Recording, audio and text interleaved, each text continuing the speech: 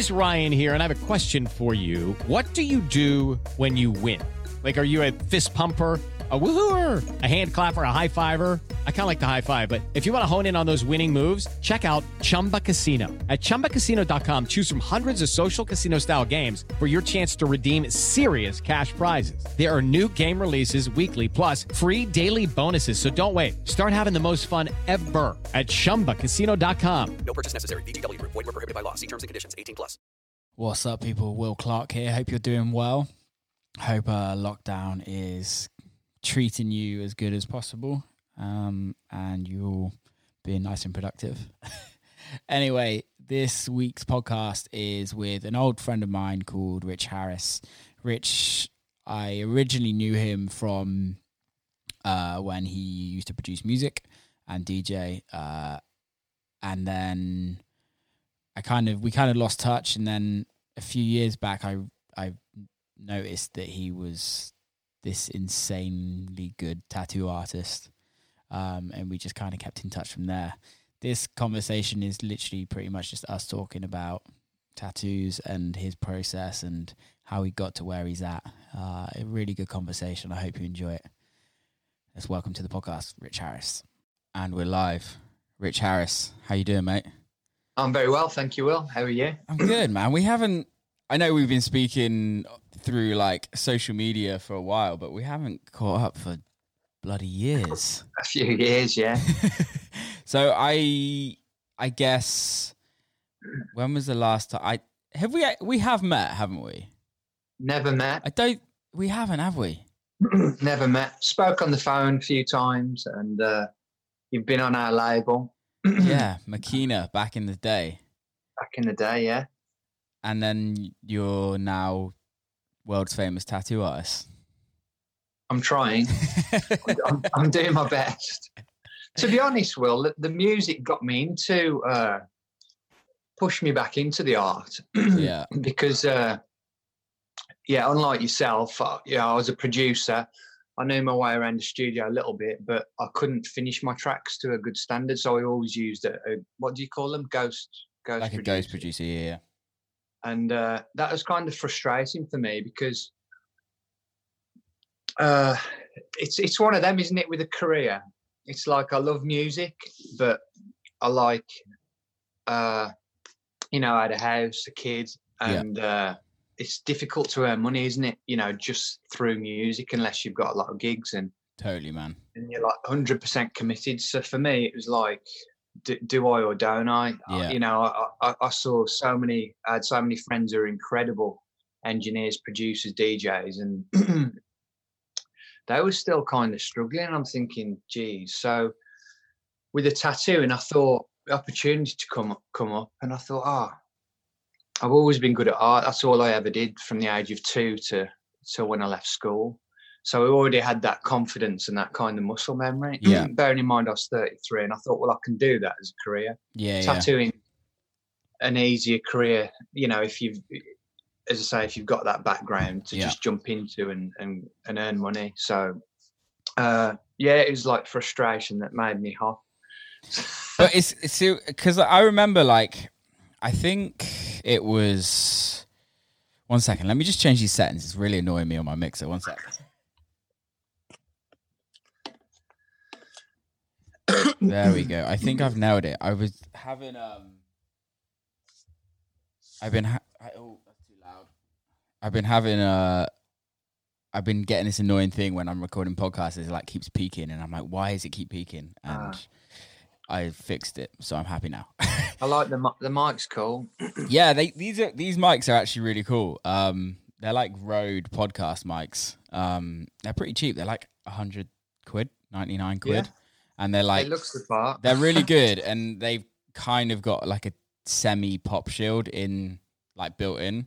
I want to get one of the SM7s, but I didn't really want to spend like 400 or 500 quid on a mic straight up. I think when I start doing these more, I definitely will. But so sure. I think I'm trying to remember like how it all started, but obviously I knew you through your label Makina years ago. I think it was through Sonny. Was it through Sonny Wharton? Probably, yeah. And then you were going under the artist as 360, right? Oh, and they were my partners in the label. Okay. And Dave, I did a lot of work with those guys. Yeah, I was the unfortunate name of Dirty Harry. Oh, yes, you were, weren't you? I remember that. Okay, I remember that one now. The idea was Dirty Harry because I used to like Clint Eastwood, but I don't think it had the same kind of ring. I didn't realise back then, but oh well. Dude, we all do stupid things like that. Yeah. I had a brand called Doing It for the Cuddles for God knows how many years. Like that was the worst thing ever. And then it was the Me Too movement, and then you're just I kind of like Doing It for the Cuddle. I think it's a bit different in Europe. Like people view it a little bit differently compared to what potentially people in America view it. Maybe this is it. The American translation. I can remember Adam Funk Agenda telling me the slang for Dirty Harris in America, and it wasn't. I'm not going to explain it over the podcast, but it wasn't a great thing. And I think, you know what, at the time I was like, no, and it was in the Urban Dictionary online, and I think I actually wrote them an email and I got it removed. Did you? Well, it disappeared after a few months. That's bless so him, good. whoever did it. So what's What's Adam up to these days? I think he was doing some solo tracks under the name of Soul Trader. Okay. So I'm not sure. Maybe he's ghost producing. I'm really not sure. Is he still? Is he in America? I know he's back in the UK now. Oh, is he? Yeah. I didn't know that. I literally haven't spoken to him for 10 years easily. Hits me up for a tattoo now and again. Oh yeah. And then disappears again. Something like that. Then fucks off. That's Adam. Yeah. Love that guy. So I guess, you kind of stopped doing music for a while, and obviously I would still follow you. I was still following you, and then I saw you started doing art, or you didn't start doing art. You obviously were very good at art, but just never kind of showed anyone. And then I started seeing like some of your tattoos, and I was like, damn, it's fucking good. And then like over the years of like I followed you, you've created this like genre of tattoo that I've never seen anybody else do. Because you know how it is like you see all these tattoos online, and there's some amazing tattooists out there nowadays compared to what there was even 10 years ago. But I think you've created this like, I don't even know, I can't even describe what it is, but like how did you get to the point of where you're at now from music to then obviously, like you said, having to decide a career move, and tattoo was your career move. Like I just couldn't even, like, I didn't even put you in that line, if that makes sense, of like how did it even work? My obsessive nature. No, I think as a kid, like I said, I from the age of 2, my mum used to take me into this news agents, and they had comic books on the bottom shelf. So from a very early age, I wanted to be a comic book artist, and that's all I did from the age of 2 to like 18. Even through school, I didn't struggle. The teachers didn't appreciate me. I didn't listen in school. I just wanted to draw. If there was a written lesson, I had to concentrate on doing history. I'd draw pictures, and I used to get hammered for it. You know, my mum's kept all the school books, bless her, but that's all I wanted to do is art. And then I think, like most schools, they don't really have the best careers advice. And I don't know, I got told in so many words, there's no money in art. So, yeah, I did various things, DJ'd, I don't know, open close. I did loads of things. A bit of an entrepreneur. I struggle working for people, so I'd always start up my own thing. Dude, how many people in the world that are like successful artists have been told from like a young age that art is not a career? Yeah. Exactly. I think everybody that I know at some point has been told by some fucking old teacher or something like that art is not a career, and then they almost just do it. But it's the same as music, isn't it? Yeah. Music. I bet you've been told that's not a career, dude. Yeah, Come on, get yourself an office job. I remember my, I guess like what we would call high school. So like years 9 to 12 or 11 in the UK, my music teacher was like, yeah, electronic music's not a genre. Like, you can never make a career out of that. And that's why he's a teacher. Exactly. What a cunt. but we only realise that now. So yeah. But now, as I say, I see the tattooing kind of like the music, because I was involved. We had our own label. I DJ'd, I produced a little.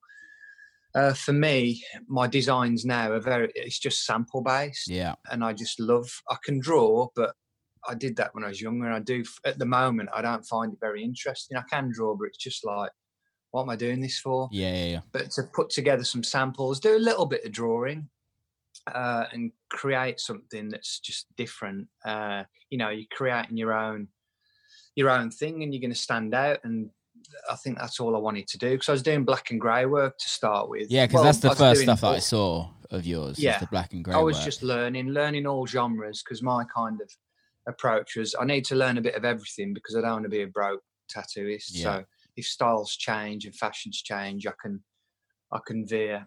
And then, like with the convention shows that I was doing, if you're doing black and grey, you just blend into the rest of them. And I'm thinking, and at the time I was getting tattooed by my favourite artist. I was flying to Poland, flying to Germany, and all these guys, like yourself, if you hear a new artist and you're like, Jesus, what's that sound? I need to work with this guy. It was kind of the same thing. It was like, how is he doing that on skin? And I go to these studios, and I was just like, my mind was blown. I was so inspired. And I was like, I need to pull my finger out of this black and grey nonsense. I need to create something like that. I can't copy it. I need to change elements. And all my style has evolved from, really, is my favourite artists kind of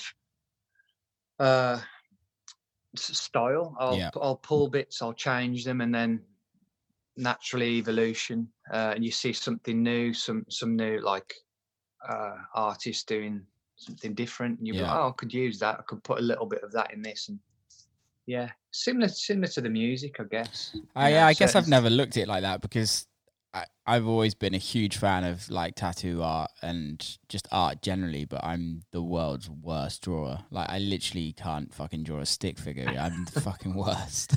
But you know what, Will? If you'd spent as much time in the studios practicing, drawing, 100%, you'd probably be pretty good, man. Yeah, 100%. I think that is the case, is that I just didn't actually want to do it. Exactly.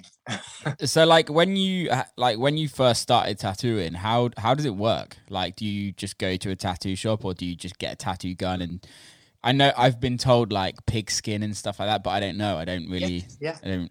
So with me, my friend, my best mate, I'd bearing in mind I had 0 tattoos. I always thought they were rubbish, because my seriously, because so good. Because I was really good at art in school, and my friends used to, like, the age of 16, they'd be like, look, I've got a tattoo. I'll be like, that's absolutely rubbish. What do you mean? The tattooist did it. I'm like, that's terrible. Like, some tribal tattoo. Yeah, I can see what's good and bad.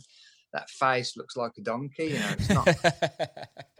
So then that gave me, very naively at 16, I thought, well, tattoos are rubbish. None of that's ever going on my skin. I kind of respect, I like my skin. It's nice. But later on, that came in to kind of give me the confidence to make the jump, because that same artist, he's still got a studio around the corner from ours.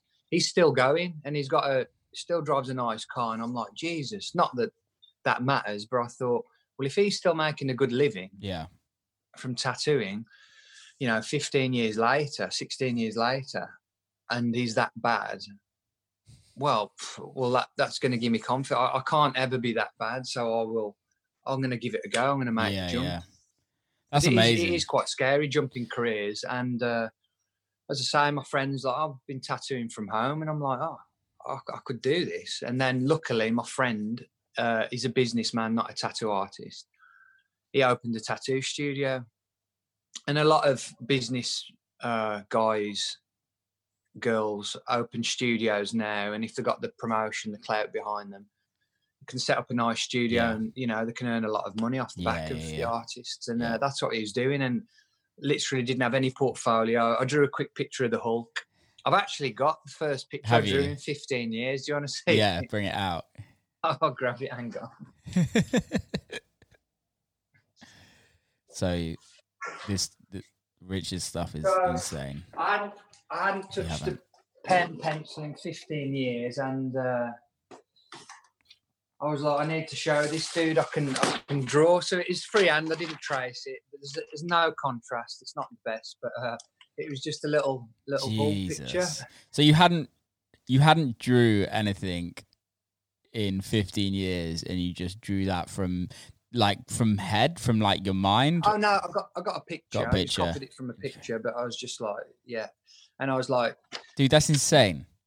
I was like, bro, can you give me a job? I can draw. And he was like, if you offer a businessman free labour, it's a no-brainer, isn't it?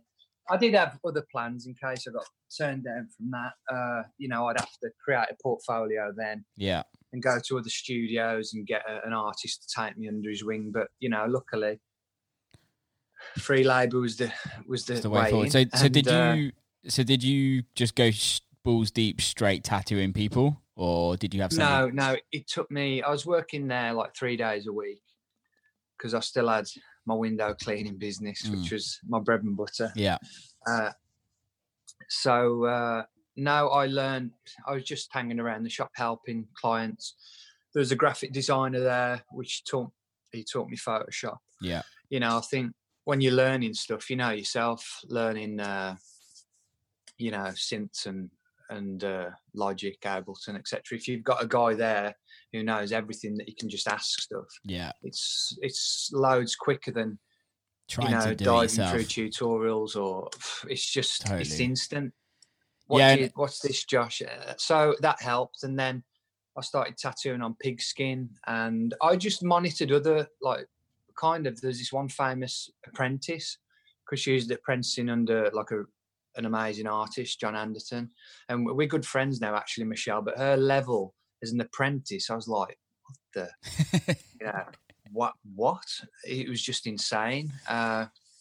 So I was just using, and I followed some other apprentices, and they were doing pigskin, and then they progressed to free tattoos, and then they progressed to. So I was just keeping tabs on their accounts and saying to the boss, can I do this? Can I do this? And within 6 months, I was tattooing, simple stuff on clients. What was your first tattoo? On a client? Oh, ever? On a person? Oh, it was my friend's house who kind of suggested.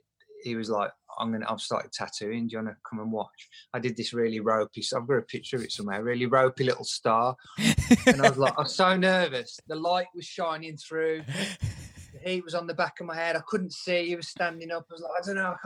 I can't do it, man. And I did this ropey little star. It was. But he's still got it, and he's like, this is never going to be covered up. That's so good. First tattoo. Yeah, that's amazing. So you were tattooing pretty quickly, like from start to finish. Yes, 6 months. I don't know. Maybe after 4 months, I was tattooing pigskin. Maybe after 5 months, maybe I tattooed my brother. He came in the shop, and I wasn't nervous with my brother because it doesn't matter. I can hurt him as much as well. And then my first tattoo in the shop was an elbow. How ridiculous is that? Oh, yeah. But it was all right. That's not the best place to tattoo generally, because it's painful. Yeah, and it's just the weirdest shape. But I don't do things the easy way. Fair enough. I respect that. So I guess, when did you realize you were good? Because as an artist, there's a point when I can only speak for myself, and I'm pretty sure most people like that. There comes a point when you always doubt yourself, no matter how successful you are. For me, anyway, I'm always like, oh, I could do better. I could always do better, etc., etc. However, there comes a point when you're like, okay, this is fucking good. Like, this is for me, it's like, okay, this is actually a really good record, and I'm really happy with this record. When was there a point, like, what was it that, like, in your career that kind of got you to where you were like, okay, yeah, I'm pretty good at this? With just the tattooing, not the art. Yeah. Yeah. You know what? There's a lot of good artists in the shop, and it's probably after, I don't know, 6 months, or I don't know, 4 months, 6 months, and it was my fourth Black and Grey Rose. Mm-hmm. And obviously I've been having days off and going to some of the, my favorite artists. Yeah. So I was fast tracking myself, say when you started your career, if you could jump in the studio with, I can't think of an amazing engineer off the top of my head. I don't know, you Chris Lake, or if you could have a day with him when you just started, it would fast track you. So yeah, I was booking in with my favorite artists and spending money. So I guess that fast tracked me a bit. So it was maybe after 4 months, and I did a Black and Grey Rose, and one of the artists were like, just like jizzed over it. It was like, look at this, everyone. And I knew it was good. I could see it from my other roses. Bearing in mind, my first one took 5 hours, and it was that big. Yeah. And I've probably chewed all his skin. Poor guy.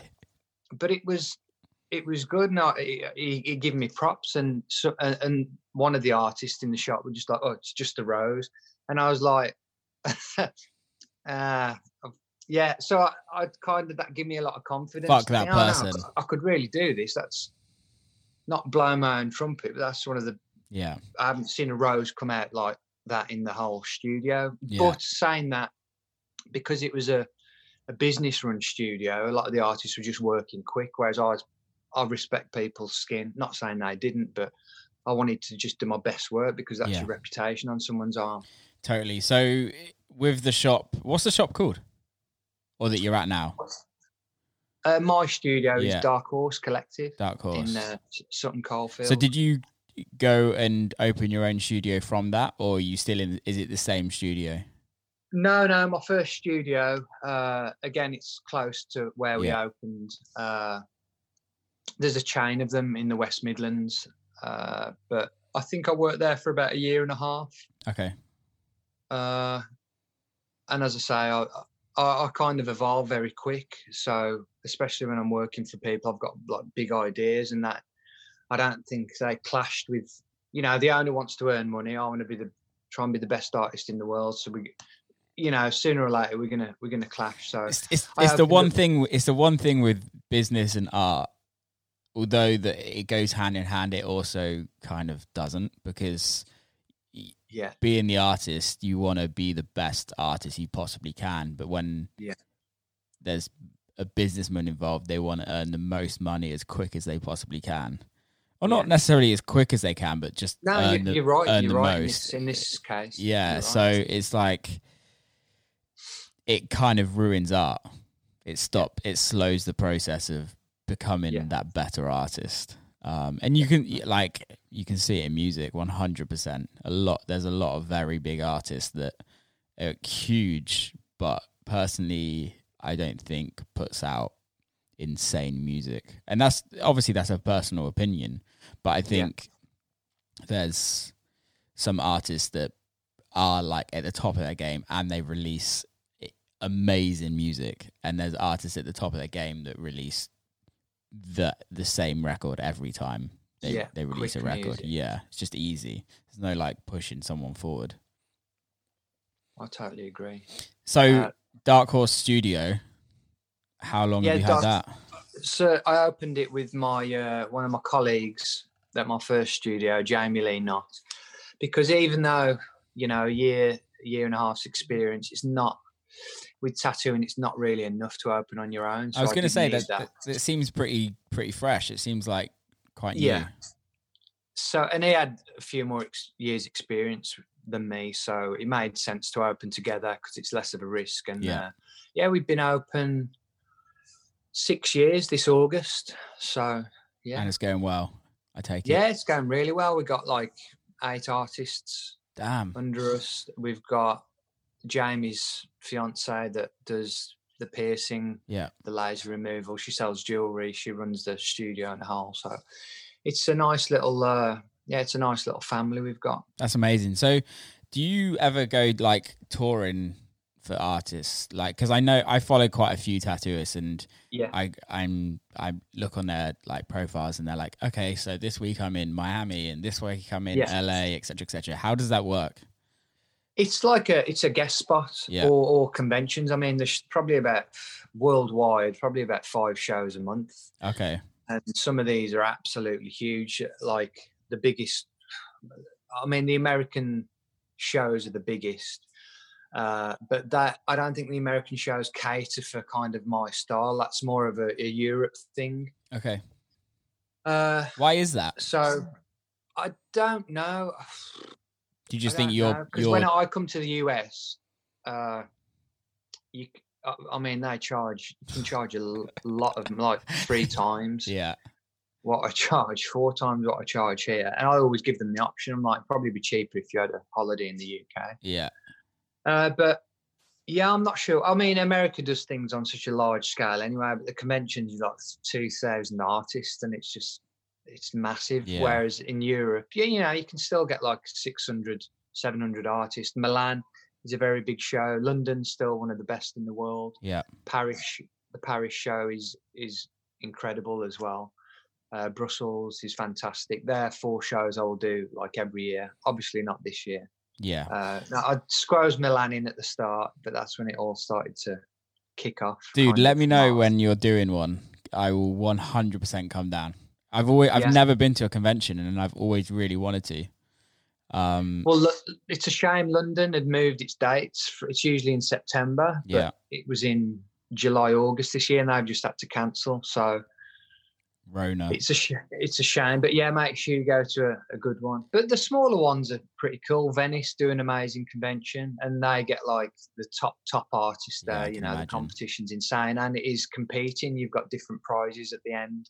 Yeah. Again, it's very subjective. It depends on the judges, depends on the piece, but it is nice. You know, I'm competitive, and it just gives you something. You know, a little pat on the back, and it gives the customers a little bit of confidence. But yeah, how do you compete in tattoos? So, or is it literally just somebody's opinion? It is usually 3 judges' opinion. Or now there's a new style of judging, which was I think they originated in China, where they'll have 7 judges on stage, and they'll have 2 tokens. Yeah, and they'll have all the contestants lined up for maybe best small black and grey. Usually the categories are like best avant-garde, best small black and grey, best large black and grey, best colour. And then usually on the last day of the shows go from anything from 1 to 3 days. And the last day it'll usually be best of show. So, you know, I could be working on a 3-day piece with a colleague, and it could be a big full back and ass piece or whatever. That's painful. But they usually have 3 judges on stage, and one kind of client will come up and they'll mark it and they'll score at the end, 3rd, 2nd, 1st. Or as I was just saying, the new kind of judging way, these 7 judges will give the client you know, their favorite tattoo. They'll give them a token, and they'll just work it out from there. Okay.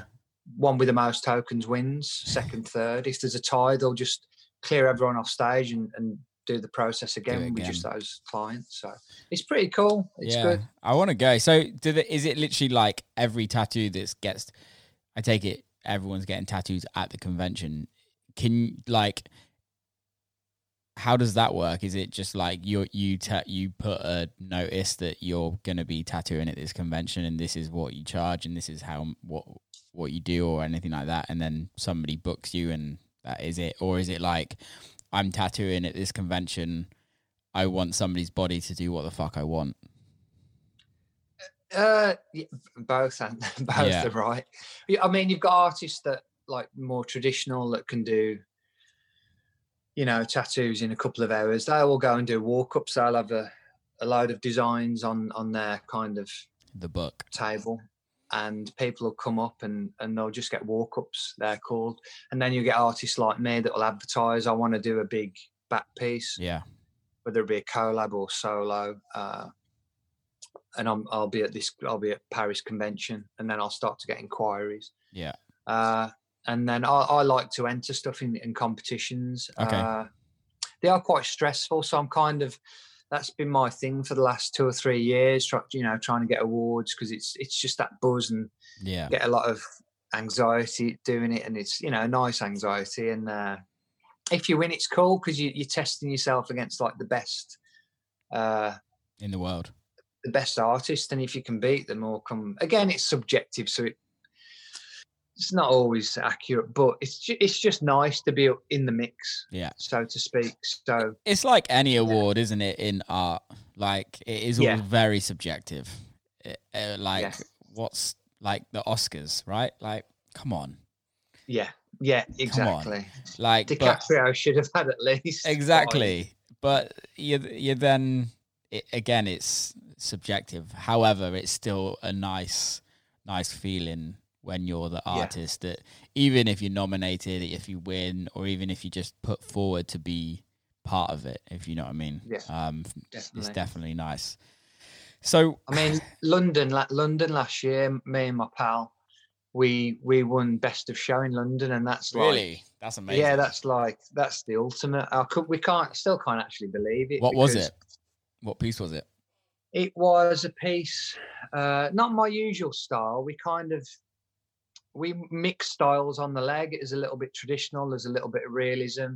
There's a little bit of ornamental, and it went from the lady's ankle up to the top of the thigh, and then it kind of flowed onto her arm. Okay. Half a sleeve. Interesting.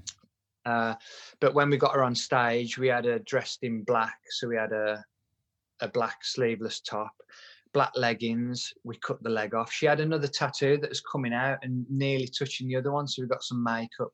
It's all about the details, like the presentation. This is what we like, me and my pal. And we're like, such and such is, have you seen that piece? Have you seen this piece? And we're like, we've got no chance. And then slowly we whittle down, and we're the last 3 on stage. And we're like, oh, well, I'll be happy with third. He's like, me too. And then suddenly our client was the only one left there. And I'm like, you're joking. and it's just like, wow, it come together that weekend. And we argued a bit, me and my pal, because we're both very passionate. But we kiss and make up like 5 minutes after. So that was a cool experience. Probably one of the best. How does it work when you're co-tattooing? Is it like you go in with an idea, or he or she goes in with an idea, and then you both put it together, or is it like, how the fuck does it work? With something like London, Ryan had this idea to do the tattoo over 2 kind of limbs. He wanted to do the leg and the arm, and it all flowing together. So that was his idea. And our client, I think big shows like London, you're willing to do it, a little bit of a discount so you can have full free reign. Well, it's like that in every show. You'd rather do, not block any creativity, whatsoever, and just do the best piece. But, and sometimes you can ask the client, send us some work that you like from me, that you like from Ryan, and we can put something together for you that you like. Or she'll say, I want a lady face, and I want nature. You can have free reign, but I want these things. So it's like a collaboration with the client as well. And did you say it's Ryan? Yes. Is he like similar artist to you, like as in styles, or is it completely different? He does ornamental. What's ornamental? It's a lot of line, precise line work. Okay. Jewels, floral. Yeah. Nice. The stuff that chicks like. Classic. So, who is your favorite artist? I've got so many. At the moment, I'm really loving, there's a guy I've collaborated with 4 times, Walter Montero. I need to check him out, because I've never heard of him. Oh, mate, what's he kills it? Walter. If you Instagram, WALER. WALER. Yeah. It should pop up. And then Montero. Walter Montero. His name's Walter, but his Instagram's Whaler for some reason. Okay. Yeah, this makes sense why you like it. Have you? So his last video is the collaboration we did. You can see my arm, I think. That's you, isn't it? Yeah. Yeah. But that's something we worked on at the start of the year. But Walter's so chilled. He's a really cool guy from Argentina. He works from Germany. Yeah. Paderborn. And yeah, we're super chill when we work together. I think everyone I've collaborated with, to be honest, have been really cool. Luckily. His stuff's amazing. It's different to yours, but I can see the resemblance on how you're both kind of could collab. Dude, tattoos are amazing now. They're ridiculous. Like I remember, well, you remember like the tribal stuff, the old slag tags. Is that what we used to call them? Like tramp stamps. They were awful. And the tattoo I've got, like I'm still really happy with it and I love it. But even now, like I recently had my my calves done. Yeah. And how was that? It was all right. It wasn't too bad. Yeah, I want to get it was a bit I get like eczema and I had some like eczema like come up literally the week before she tattooed. So oh no. But I was flying to LA. I had a show in LA and I kind of booked out 2 days for her to tattoo and I was like the eczema had like cleared over, but it was still like a bit sore. Yeah. So the first day she did that leg and then I played a show that night, slept for like 2 hours and then had to go and get another one. Oh mate. By the end of the day, that was pretty rough. You did the day. Yeah, I did the day. Yeah. Because honestly, I hammer my clients so much. You should see the information I give them when they're booking. Right. You need to eat healthy. You need to drink water. You need to cream this area where you're getting tattooed twice a day, so the skin's soft in good prep. You need sleep. A few things which are key. You know, hydration, good sleep. Clients don't sit well if they've got something going on and if they're stressed because they just can't relax. You know, if the missus is giving them some grief or something. So get rid of your missus. Sleep a lot. Yeah, healthy you are, the better you're going to heal. So yeah, and some there's a small percentage of clients that think once you've tattooed them, the job's done. They can just go and go swimming and go in a pond and let the dogs lick it, and it's just like, no, this is your partner. You have to be on it for the next 6 weeks. Well, for me, I still do. I moisturize my tattoos every morning and every night. And I think there's so many people that just don't look after tattoos. You spend all this money to have an amazing piece of work done, and then you just leave it, or you go sunbathe and let it ruin. And I don't know. Yeah, I don't really get it. It doesn't really make any sense to me. I think maybe the thought process is that they're thinking they're buying something from a shop, and they can, you know, if you buy a TV, you don't have to clean it, do you? Yeah. How? This is something I've never known. How does a tattoo actually stay in your skin for that long? It makes no sense to me. I've got a few friends that could answer this question a lot better than a lot. Go on, you can butcher it. You can. They know all the technical terms, the epidermis layers, and what was the question again? How does it stay in your skin, like for that long? Because tattoos do fade eventually, right? But the fading part comes from the client, to be honest. If they're going on holiday a lot, or if they love the sun and they're just not putting any sun cream on, you know, that skin gets damaged. You know, I've got white ink on my arms. If I go in the sun for 10 minutes and I haven't put any sun cream on, that top layer will turn yellow. Yeah. You know, it goes back to normal in the winter. Yeah. But, you know, the sun worshippers, they just, and with every kind of outing in the sun, the skin's getting more damaged and new layers are growing over. Yeah. That's when it kind of starts to fade. Anything, the sun will fade anything. Yeah. Absolutely anything. If it's, they're exposed long enough.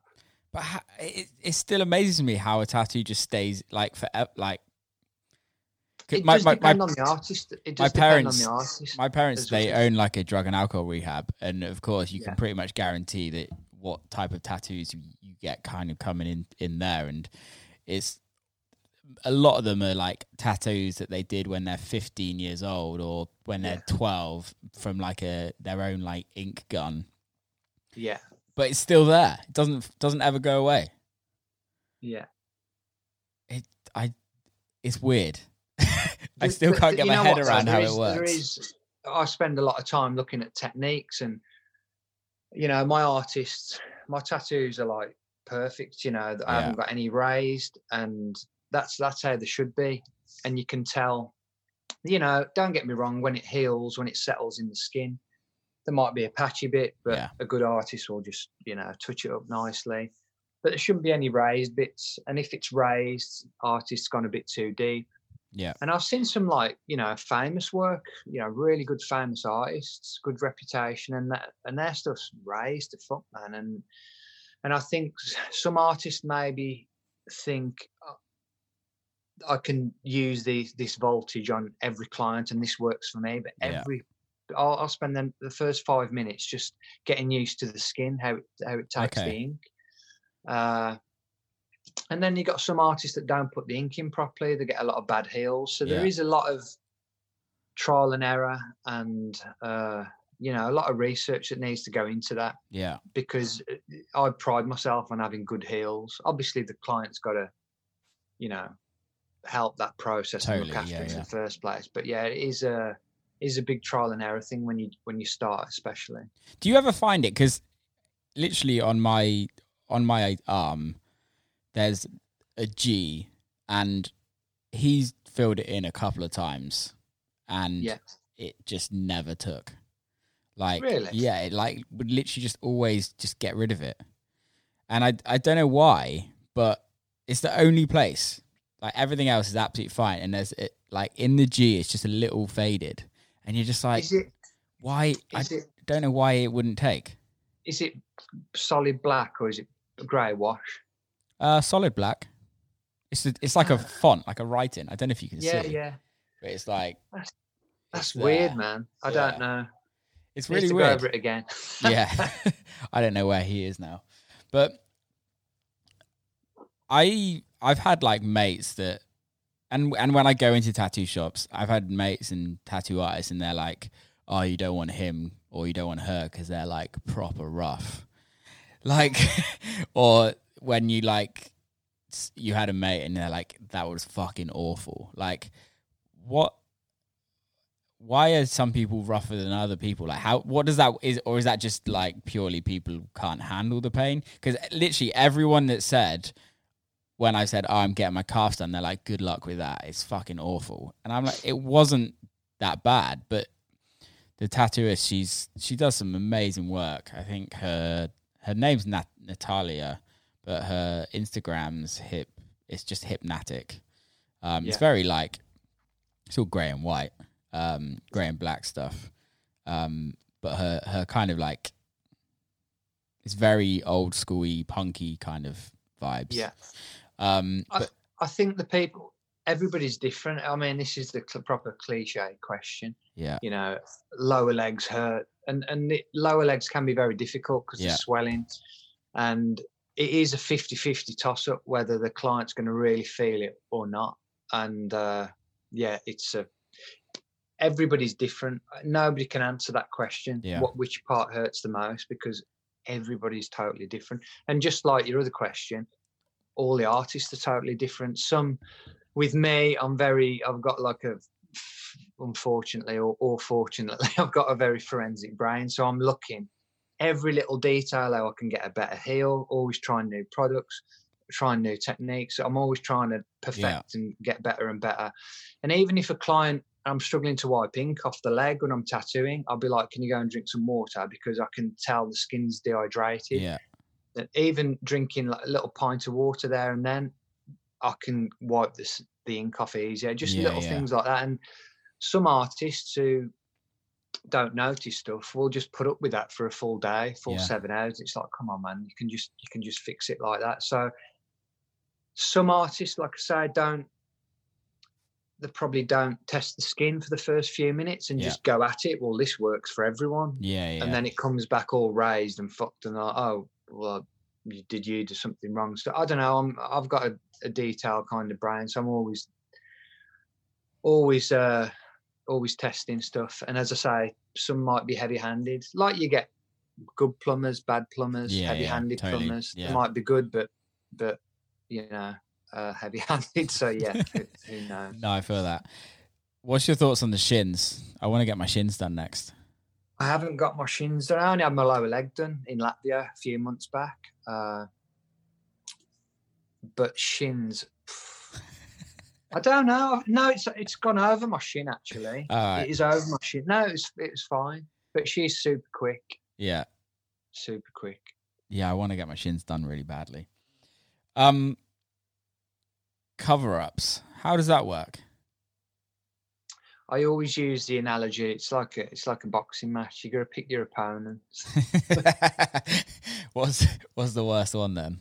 You just got to pick your opponent. Pick the right opponent who you can beat. You know you can beat. So if someone comes in with some ridiculous, I don't know, if you've got a strong idea for that particular, sometimes it'll just click. Sometimes they'll come in and it's wishy-washy black and grey. It's like, well, I can cover anything. I can cover that now easily with anything. You're not limited. If they've got a black band, I saw a really cool, one of my friends, Jay Freestyle, he does kind of abstracts and mixed styles like myself. And you can tell the guy had a black tribal band or whatever.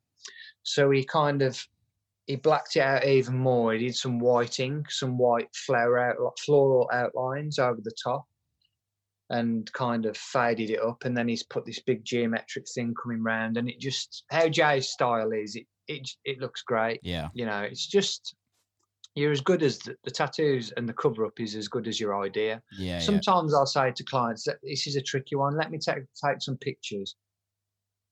And you know yourself, probably when you've got an idea for a track, it's in there cooking. You know, it's cooking, and it might not come out yet, or it'll come out in bits and spurts when you try and write it. But you're like, I'll come back to that and then. You know, with this one particular client I'm thinking of, it come to me 6 months later. I'm like, yeah, I've got the idea now. And she's like, oh, brilliant. I'm pregnant now. So I could wait another how many months. I'm like, but it does work like that. It's, if you can win the battle, you know, take it on. If you haven't got the idea yet, and you really want to do it, just take some pictures, sit on it. So it just really depends on, like I say, how good the idea is at the time. And if you're not 100% on the idea, just ease off and just wait. Just wait. Because once you're covering something up, you can't really cover that up. You can always expand and you can always tweak. It's not as final as people think. Okay. So there's always, unless it's black. Yeah. But then you can do some white work over it and some opaque grey. So it's never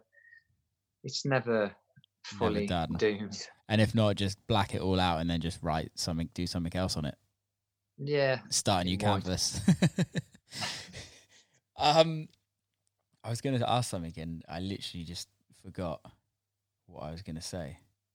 That's really annoying. What is it about cover-ups? Or? No, it wasn't. Oh yeah, walk-ups. Walk-ups. What's your thought on that? I think walk-ups are cool, especially at shows. Yeah. But you're in your shop. Does your shop do walk-ins? Well, it's down to the artists. No, probably one artist would be. Let me think. So Jamie, my business partner, he can do walk-ups because he's a trad guy, but we generally push for full day sessions and do a bigger piece. What's a trad guy? Oh, traditional, neo-traditional. So most traditional, neo-traditional I don't know, dot work artists are capable of doing smaller stuff. And there's some artists that do just like doing little 1 hour, 2 hour, 3 hour bangers and in and out. Yeah. Could probably make more money. I just like to I like to fit tattoos to the body part so it looks Like as a though piece of it's art. supposed to be there. Yeah, yeah. And the only way you're going to get that is doing 1 or 2 day sessions. But you know what? The answer is no. We generally don't do walk-ups in our studio because everyone pushes for bigger pieces. But like, for example, at conventions, at shows, I think it's really good to have a mix. You know, you've got guys like me all trying to win an award and doing a big piece to showcase. And then you've got other artists that just enjoy walk-ups, enjoy meeting different people on the weekend. And they can make a hell of a lot of money doing smaller tattoos. And so, you know, for the punters, for the customers, clients going to the shows, they can get tattooed there by their favorite artist. Yeah. With a walk up, or you know, or if a couple go and I'm tattooing the guy, his missus can wander off and just come back. Look, I've got this and I've got this, and it's just it's pretty cool. That's cool. But you've got to have that mix to make it appealing for, you know, the people that go to shows. Yeah, for me, like I don't think my personality, I don't think I could ever just go get a walk up tattoo. I'm too like OCD where I have to have the concept in my head for 6 months beforehand, and I have to like research like the artists and things like that. When I got my cast done, like the design on my cast is not like something extra special. It's like a traditional mum and dad tattoo. But I wanted it done well. I didn't want kind of like I didn't want the like traditional Brooklyn like Burt Craft kind of vibe. I wanted like something really nicely done. And like thin line work. And for me, it was like it took me about 6 months to decide like who I'm gonna go and see and plan it out and what I wanted, etc., etc. I respect people that can just go into a tattoo shop and be like, yeah, I want that, or wake up one day and be like, oh, I want to go get a tattoo and go get it. I can't deal with it. It would stress me out way too much. What's the longest piece you've done on yourself? Like for you as a having a tattoo on you? Oh, on me, the longest, maybe 13 hours. Oh. Or I've done 2 days on my back. I used to go to Germany and just have 2 day sessions. But that's rough. No, it's fine. I was a bit rough after the 2 days, you know, going for food. I'm just a bit like, yeah. But as soon as you get some food in you and a bit of sleep, absolutely right as rain the next day. So, that's fair enough. And what about tattooing on somebody else? Maybe 3 days. Is that 3 consistent days? Yeah, and there's me and another artist. But I had a girl come over from Canada at the start of the year, and she had a 3 day piece on the back of her leg. And I tried to persuade her. I was like, should we go side leg? She's like, no, on it, the back of my leg. I'm like, it's going to hurt under that butt cheek, you know. It's going to be rough. That back of the thigh is hideous. So, yeah. Did she take? But no, she got through it. Girls are tough, man. They have this insane, like, high pain threshold. Not all of them, but yeah, majority, yeah. That most dudes just don't. Like, I wonder why. Maybe it's just because they give birth. I think it's, that is theory. I think it's a mental thing. If you're going abroad, for example, you're going to, I don't know, New York, and there's your artist there, and you want a 2 or 3 day session off him, and, you know, you're paying a lot of money to go over, and you know, the tattoo is going to be expensive as well. And it's just the mental thing. You know, you have to still pay the artist because he's booked 3 days out for you. So there's a lot of pressure. I think it's more a mental thing rather than, you know, when you're there, you will sit it. I've had guys first tattoo and they've had a 2 day piece, and it's just I think it's just a mental thing. In Poland, when I went to get my ribs done. Luckily, he was quick. He's only like 4 hours, and it's a big piece. And there's times where I was like, "Oh, Matt, this is ridiculous." But I just kept looking at the his laptop and the tattoo, and I was like, nah, I'm not going until that's finished. You know what I mean? Well, I guess being a tattooist, you actually understand the process, and you can be like, okay, so this is what he's done in this time. We've got another 2 hours on the clock, and I'm just gonna suck it up and take the pain. Yeah. That was what I found on the back of my legs, is like you just never know because you can't see. Yeah. And it's the one thing I wish I didn't necessarily do. I wish I put them on a different place because I never see them. Yeah. It's like I have my legs out at the gym, and that's about it. I don't really wear shorts unless I have to, so it's weird. It's annoying, isn't it? I've got favourite tattoos which are on the back of my legs, and I'm like, what? Yeah. Why? Yeah, can't see that. And since nobody ever sees it, no. So why did I do it? And since then, I'm just never. I'm never gonna have anything on the back where I can't see it because I'm not doing it for anyone else. I'm doing it for me. I'm getting a tattoo because I like the art. I'm not getting it for anything else. Yeah. So some people just like the coverage, don't they? Some people just like the look. Yeah, I get that as well. Just being covered, but yeah, I know what you're saying for sure. I think because also if you're like in like if you're in like fashion or if you're like a modeling or anything like that, I think it kind of gives you that aesthetic as well, doesn't it? You always get these kind of models that have tattoos everywhere and just get covered. I've got a mate that's a tattoo artist in Taunton, and he's really good. It's like just black and grey. And I remember meeting his girlfriend when she was his girlfriend, and they got married, and literally within like 2 years, she went from not having a single tattoo to you can't see anything. Like the only is like chin up is the only place where she doesn't have a tattoo. It's like neck is all done, literally everywhere. I'm like, that's dedication. That's a lot of hours, man. Yeah. Where are you based again, Will? Are you near Exeter? So I'm actually near Cheddar in Somerset. Okay. And then when I'm in the US, I'm in Detroit, which I haven't found any real good tattoo artists in Detroit.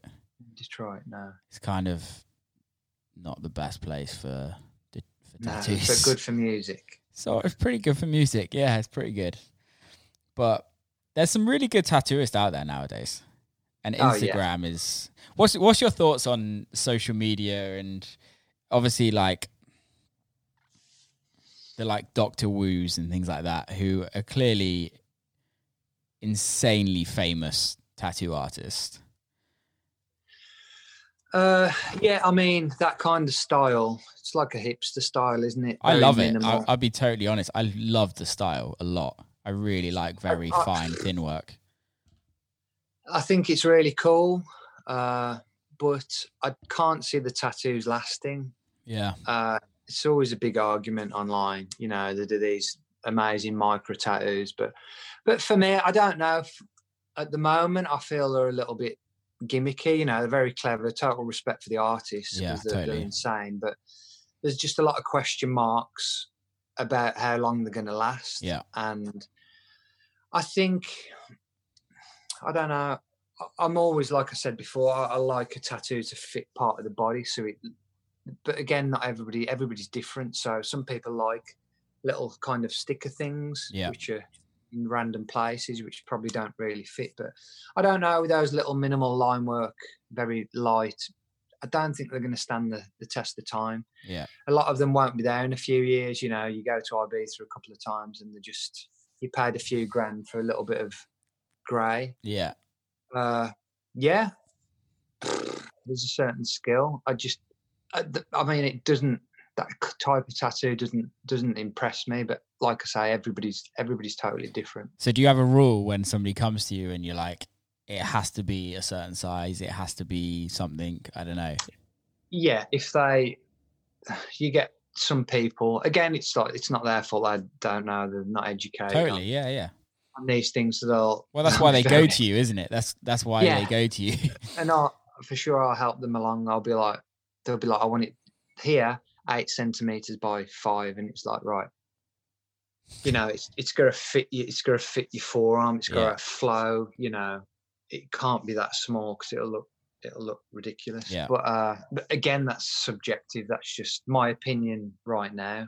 Yeah. In 5 years, I could be doing stuff like Mr. Wu. Do you know what I mean? It's constantly changes. So yeah, at the moment, I'm always pushing to fit the body part, just so the tattoo looks as though it's supposed to be there. I mean, all the artists I go and get work off, Florian from Germany, Timor, you know, they fit the body. It fits. It just locks in, and it just looks solid. I get so many compliments from my arms, and I don't know. I just think that's important. Totally. For it to be, fit the body parts. So for you, when you're getting tattooed, is it something that's sentimental? Is it something, or is it just because you just like good art? Well, I think everyone has this. Everyone has these ideas when they're first getting tattooed. They haven't got many ideas for a start, but they just want. Generally, people start with black and grey. I did the new dad thing. Oh, I can get my daughter's name. I can get the time of birth. I can get the date. I got that. And let me see it. Let's see it. Or did you? Oh no, it's all right. Okay, yeah. And then I found another artist who does black and grey, and I'm like, wow, the kind of drama, the flow, the contrast in his work. I was like, fuck. So I went to him with something. Again, my daughter's portrait. Yeah. She's only 10 months. Probably a bad idea to get a portrait because she's still a little chubby thing there. And a birth flower. Again, I'm just trying to find. I'm still trying to make it all mean something. Yeah. And I wish I'd have got my whole sleeve done by him. And then I think I got a ram skull because I was born year of the ram. You're just scratching for it. These are all pretty lame ideas. And then when you get past that part, you're like, I was more in it for the art. So I'd go to this guy and he's got loads of designs on his laptop. And I'd be like, show me what you got. Oh, I like that. And I like that. I like that bit. Can we put that with that? Yeah, no problem. So from this kind of arm, I just gravitated towards just getting stuff that the artist wants to do within reason. Yeah, totally. But like a lot of people that contact me, that some of them, they just they're very precise. They want full control. And now I kind of suss those people out. I'm like, listen, if you do want full control, you're very precise on these images, because I have to select the images, just like you have to select the parts for a track. If I come to you, well, I want to use all these, and they're just dog shit. You're just like, nah, you can't physically do that. Or you can take my money, do it, but it won't be the best. Do you know what I mean? Oh, dude, I literally, I probably shouldn't say it because it's coming out this week, but I did a remix for someone, and I respect the original artist so much.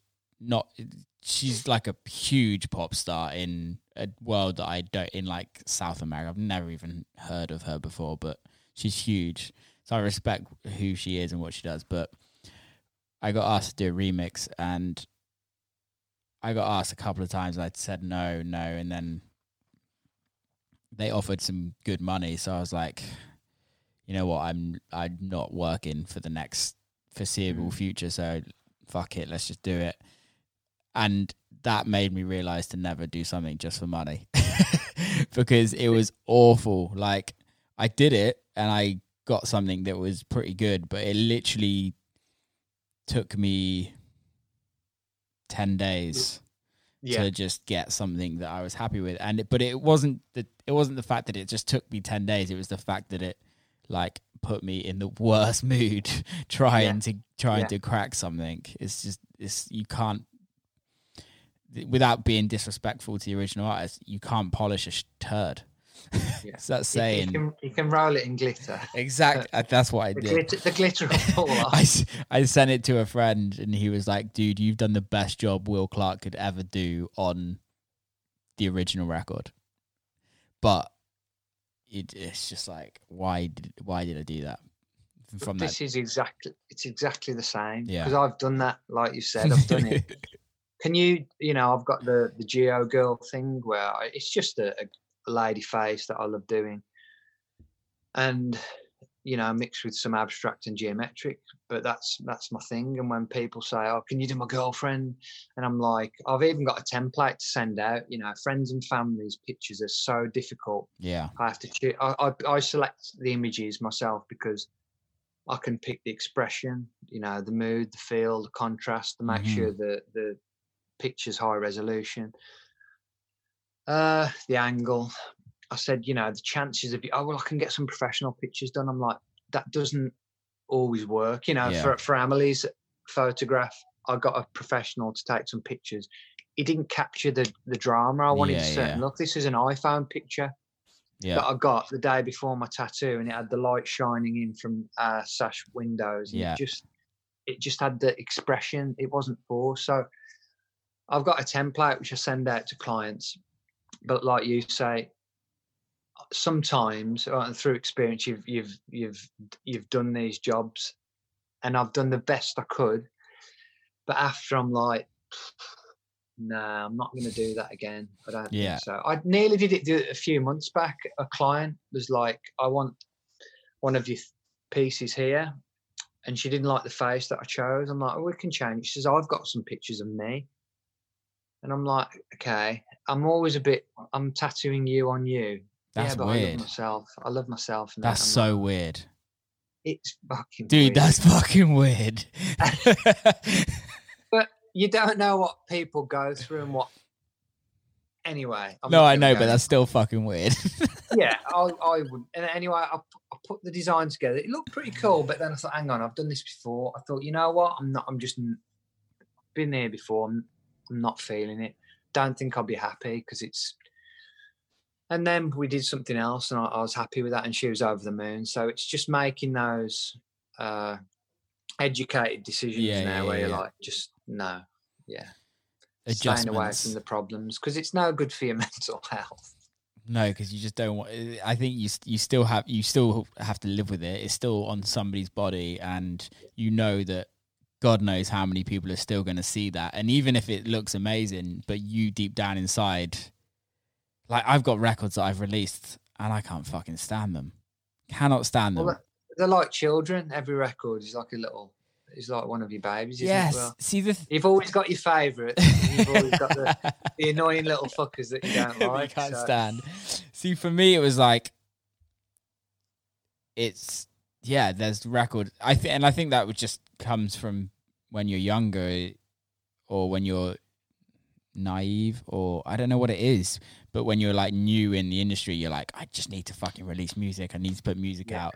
Yeah. And then you write this record and you think it's going to be a hit record, and it's not. Yeah. And then you're like, a year goes by and you're like, oh my God, there's actually dog shit. Yeah. And then Spotify gets born, and then everyone can hear your whole back catalogue and see everything. And you're like, oh my God, why did I put that out?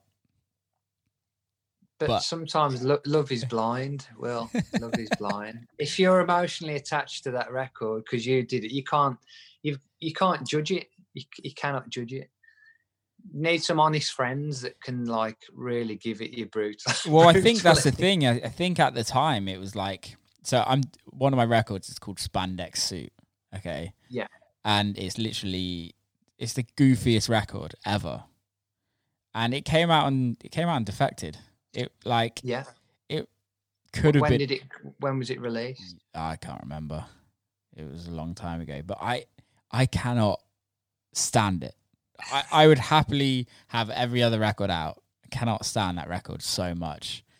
And the fact that it's on Defected, which is quite a difficult label to get on, you're like maybe even more so. Oh, I just don't. Swap it. And they signed it so quickly, Really?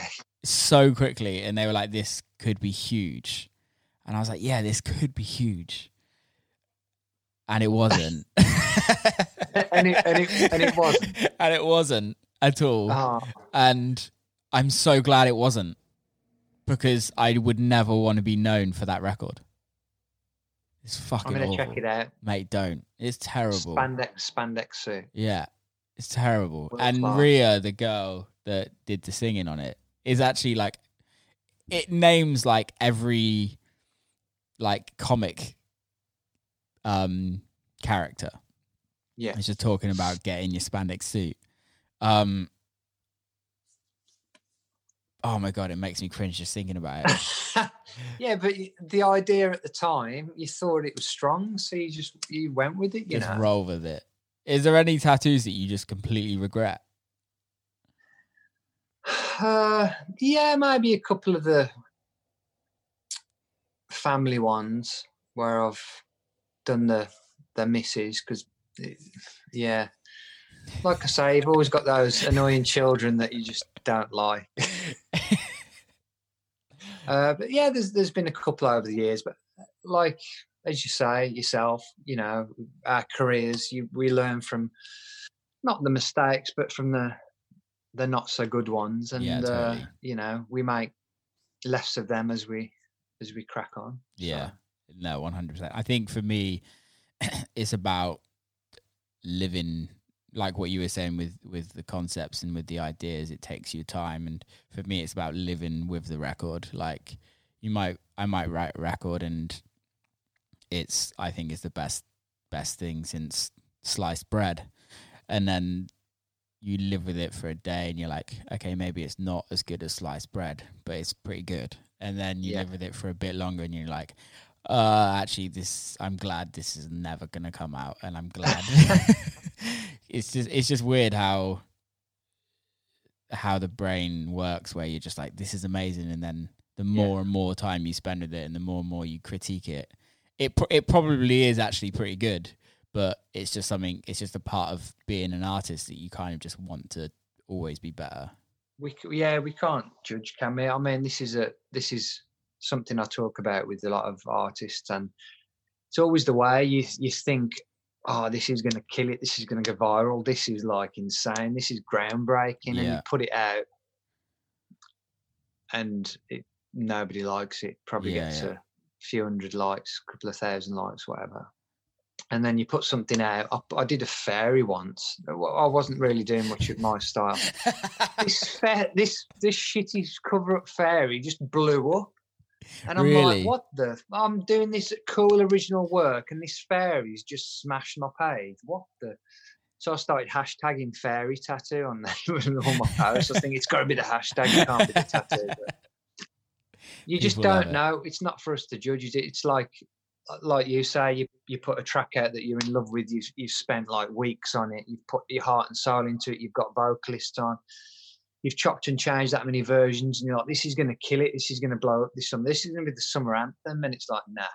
And then you knock out a half a day track, a release on any old label, and that blows up. It's like, dude, that is literally what everybody I know, that's what happens. Like not my biggest record now, but my biggest record back in the day, Big Booty Percolating, I literally wrote that in like less than 2 hours. Yeah. And I had to finish it because one of my best mates came over and she wanted to go to the pub. She was like, Will, fucking hurry up. And I finished it, and it was the reason why I'm here. But technically, is it my best song? I don't know, but people fucking love it. So that's the thing, though, isn't it? It's the pressure going to the pub. It's like, oh shit, well, I've got this idea. I'm just gonna smash it out. It's just the essence, the inspiration, and maybe some of the rawness that's just in the record that just makes it. I mean, we had a similar thing. We did this track called Docana. Okay. This is when we discovered what docking was. And we're just sending fucking pictures for guys docking each other just to gross each other out. You know what I mean? So we was trying to fit docking in every track, but this track we did with Kelly Allen. Like, was it Docana? Kelly Allen? I don't know. We did it with some art. No, Italian.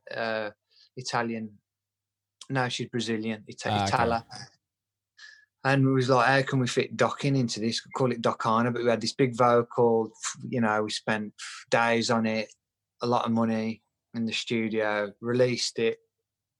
Nobody cares. And then we released something from Joseo, little clubby banger, so simple. And it just charted. And we just put our heart and souls into this. It's weird, isn't it? It's just, Nobody cares. I've learned that the minute your record gets released, is not your record. It's everybody else's. Yeah. And they get to sure. get to decide to do well. Dude, give me 2 seconds. I really need to piss. Give me 2 seconds. Right. I'll be back. It's all right, man. I'll grab a drink. Oh, hello, mate. You're right. So, what's the plan for the rest of the year? Obviously, with coronavirus, everything's kind of shut down. What are you doing? Plans, yeah. More like penciling. Yeah. So, let me think. So we're going to relaunch our label, Makina, on June the 15th. Nice. We've got tracks to see us out for the rest of the year. We got another team member on board, which is going to really help. Yeah. On a whole, I think that's the thing these days. We're just back when kind of our label faded out. We were just, we all had children, and you know yourself, it's difficult. But with a bigger team this time, and we've all got different, we've all got strong points, which is going to help push the label forward. So yeah, that's going to be exciting. Just creating our website at the moment, and we're going to push. With me having this platform with the art, we're going to push the artwork a bit more. Self-print. We've got our own website that's being built. So, and yeah, looking forward to getting back to work. Hopefully July. Okay. We'll be able to start booking clients. You know what though? I'm really enjoying painting, learning to paint. It's something I've wanted to do for the last 5 years, but I think like a lot of artists, we just spread ourselves a bit too thin and want to travel everywhere. But this coronavirus has actually pushed me into, obviously we've got lots of spare time, into getting stuck into this new medium. And I've, as I say, for the last 5 years, I've had everything, all the gear, and no idea. Now I'm using these canvases and I'm selling the paintings really quick. Really? I'll put it online and they go in like an hour, luckily. Do you know what you need to do with that? You just need to double the price. I'm creeping it up. Don't creep that fucker up. Just double it. Double it. Okay. One of my friends, she has this like amazing mirror in her place, and she opened one of her windows the other day and it smashed. Like it fell on the window, it fell on the floor and smashed. And I was like, tape it up and put it online and sell it for 10 grand. Some fucking idiot's gonna buy it. Because it's just like you can just do anything nowadays, and I think that's the thing. But you're clearly good at what you do. Make as much money as you possibly can, mate. This is true. Yeah. Don't creep it up. Don't creep it up. Just fucking do it. Just double it up. So yeah, the paintings, and I'm looking at possibly doing another studio. Probably won't be this year. I've been looking for the last few years at buildings or land to try and do something special, you know. But with the art and the paintings, I'm thinking, and I love my coffee and my food, like yourself. Yeah. And these are all experiences that I've got from studios I've guested at. Yeah. From New York, Soho Inc. Yeah. They've just got big bits of art from different artists all over the world, all for sale. And I'm thinking, in our studio, I've just got loads of little prints from artists. And I just think, that's pretty cool. It's like a gallery and a tattoo studio. And another studio I've been at, No Regrets in Cheltenham. They've got a chef that works there from 10 till 2. Really? Jay Halford. Oh, mate. The menu, he changes it every week, and they do the best coffee. They've got all nice juices. They've got different breakfasts, your smashed avocado and sourdough and all that nonsense that I love. And it's like, wouldn't it be cool to have like your own chef? So you've got food option, you've got a gallery. I'd have some decks there, so we could showcase different artists. We could do features on them once a month. Could come up, and then we could have the tattooing upstairs. So at the moment, I'm just looking. I mean, this idea might change, but I'm just looking for buildings or land that we could do this project in. I've got some good backers. Yeah. So That's dope. yeah, lots of ideas. Going on from that, why every tattoo shop I've been in, they're only listening to hard rock. What the fuck is that about? I don't know. I've got big issues with death metal because anything that screams, I mean, I know apparently it's an art, but I just can't do it. It makes me very anxious. It's not relaxing. I want to be pisses me relaxed. off. Yeah, I want to be relaxed when I'm having a tattoo, and I do not want to listen to some hairy bearded dude fucking scream down a microphone with his shirt off. Like, I respect the genre. I actually like some of it, but when I'm getting tattooed, I do not want to hear it. Yeah. Mate, I'm with you. You come in our studio, we haven't got any music. We've got TVs. We watch movies. I even deleted the horror section because it's a similar thing. You don't want to be watching someone get stabbed while you're getting stabbed. Yeah, when blood's coming out of your arm. Exactly. So I kind of ask for light-hearted stuff to be played. You know, your Step Brothers and just fun stuff, light-hearted, disposable movies. But yeah, I don't know why that is. I think maybe it comes from old school, doesn't it? You have to be tattoos, goth, metal, rock. But now that is all changing because you've got failed artists like myself being like, well, I can tattoo. And we're not from like rock backgrounds. We're like, I think that's another reason why I want my own studio, because we will get like DJs to come in. Yeah. And I will play my music. It's not going to be, you know, it's just going to be a house spectrum. That'd chilled, relaxed, driving, rather than the generic screaming and anger. Screaming. Right, I dude. don't know. I've spoke to some artists and they're like, it's like opera, and I'm like, bro, this isn't. It's nothing like opera, man. Yeah, but it's the same structure. I'm like, well, everything's the same structure. It's going to start a middle and an end. Come on, it's just. This is true. This isn't relaxing. Yeah, I've got to leave the room because it's making me. Yeah, I when I was getting my calves done last, there was a dude tattooing someone's head, like next door, and it was very cliche. Like, the guy was getting his his head tattoo was like, had piercings all over him, was like very cliche rocker, and they were just putting like screaming rock music on, and I'd literally just like I played all night long. I think I played all night long in, I think it was Sound in LA. So yeah, I just played like 7.5 hours and had like 2 hours sleep. And I was like, oh man, fuck's sake, people, I do not want to listen to this music ever again. But yeah, do you have your headphones with you? I did, but I find, and this is something from when I was a kid, like, when I was grew up with my family, like, we never had headphones. We never like listened to headphones when we were around people or put headphones in or anything like that. I just find it pretty rude. Bit rude, yeah. Yeah, so I would always like, I don't know. I struggle to do that when I'm like sitting down. But what's your thoughts on that? On having conversations whilst tattooing?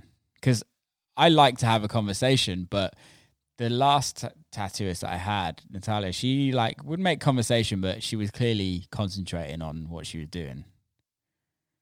You know what? It depends on it's a weird one. It depends on how difficult the job is. Usually, if I'm doing a detail part or mapping it out, so the first few hours, I'll probably be a bit quiet. But then when I've got everything in place and the stencil's not going to wipe off, then I can just relax a bit and I'll be more chatty. It depends on the chemistry as well. I've had clients say, oh, I'm not very chatty. I'm like, that's cool, man. You know, crack on with your head. I'm not bothered, nothing. If they don't want to talk to me, I'm fine with it. If they do want to talk to me, absolutely fine. Let me just sort this out and I can relax a bit. Yeah. It's cool. And also the skin can stress you out as well, because it's something we create this in our own heads, don't we? If the skin's difficult and they've got to leave at 7 and you're thinking, oh, I've I've got to get this done. But, that's easily fixed by saying, I'm struggling with your skin a bit. You might have to come back. So get it out there quick so you can both relax. And, it's people's skin's difficult. I think that's why I prefer painting now, because canvases are the same. You haven't got all these problems with canvas, but yeah, you just don't know until they turn up what the day is going to be like and how it's going to go. Yeah. And also it's how you feel on the day as well. I think that's the thing. Yeah. Obviously, it's the same for me. It's like, and it's the same for, I can pretty much talk for pretty much every DJ in the world, that some days you're feeling it and some days you're not. And people forget that it's still your job. You still got to turn up and you still got to do the best possible thing. But there's some days you're just like, I can't be fucked for this. Can't be bothered. Rather be at home. I try and help that, because I only work 3 days a week. Nice. So I do have my daughter, 3 days, but I try and, get all admin stuff and designs out the way in those 4, and then I can really concentrate. But that's taken years to kind of get to the stage where I can do that. Yeah, that's really nice. I'm still not at that point where I've worked out a balance. I don't think it's about calling it a balance. It's just a choice of what you want to do. It's weird. It's a tough one. I'm still trying to work on it. I'm still trying to get there, because I'd love to be able to not feel guilty for not writing something in the studio. That's the battle that I have with me. It's just like, if I'm not in the studio, I feel guilty and I feel lazy for not being in there. But if you're not in the mood, you're not going to produce anything that's good. I push myself, and I literally will sit in the studio until I make something. And it's not, it's more so the case of, it goes back to that practicing, what you said at the beginning, is like, I treat it as practice more so as creating something good. Yeah. No, you're right there. You're right there. I've been demotivated sometimes. I'm not feeling it today, and then I'll just pick up something, or I'll see something, and then I'll create I'm not fucking really happy with this. Jesus, I'm glad I did. But yeah, you're right. Sometimes if you just push yourself, you can get through it. Those creative juices can just come back. Yeah, totally, man. Dude, we've just done an hour and a half pretty much. That was amazing. Really good to catch up. Thanks for being on the show. How do people follow you? How do people kind of get in touch with you if they want tattoos, if they want to listen to your music, etc., etc.? Instagram is probably the best one. Harris Tattoo Art. Okay, cool. All one word. And then my paintings, I think Rich Harris Art. And then the label, we've already got an Instagram. That's Makina Music. So Maquina Music. Going to start uploading samples. I can't wait to hear it, man. Can't wait to hear it. I think I sent you the tracks years ago. Did you? Back, but I didn't hear anything back. I was like, sorry, mate. Will hates the music. But I'll zip them up for you. And please, man. Please do. Nice one, mate. Well, keep safe. I hope everything goes well, and let's do this again in person. Yeah, definitely. Thanks for having me, Will. Take care, man. Take care. Keep safe. Bye. See you, mate. Bye. So that is a wrap, people. Hope you enjoyed that episode. I really enjoyed that one. It was really nice to just catch up with Rich. Hope you guys enjoyed it as well. If you did, I'd love it if you could give us a little review on iTunes or Spotify or whatever you have to do, or just share it around, let your friends know. It would be amazing. Big love, keep safe out there, and I'll see you very soon.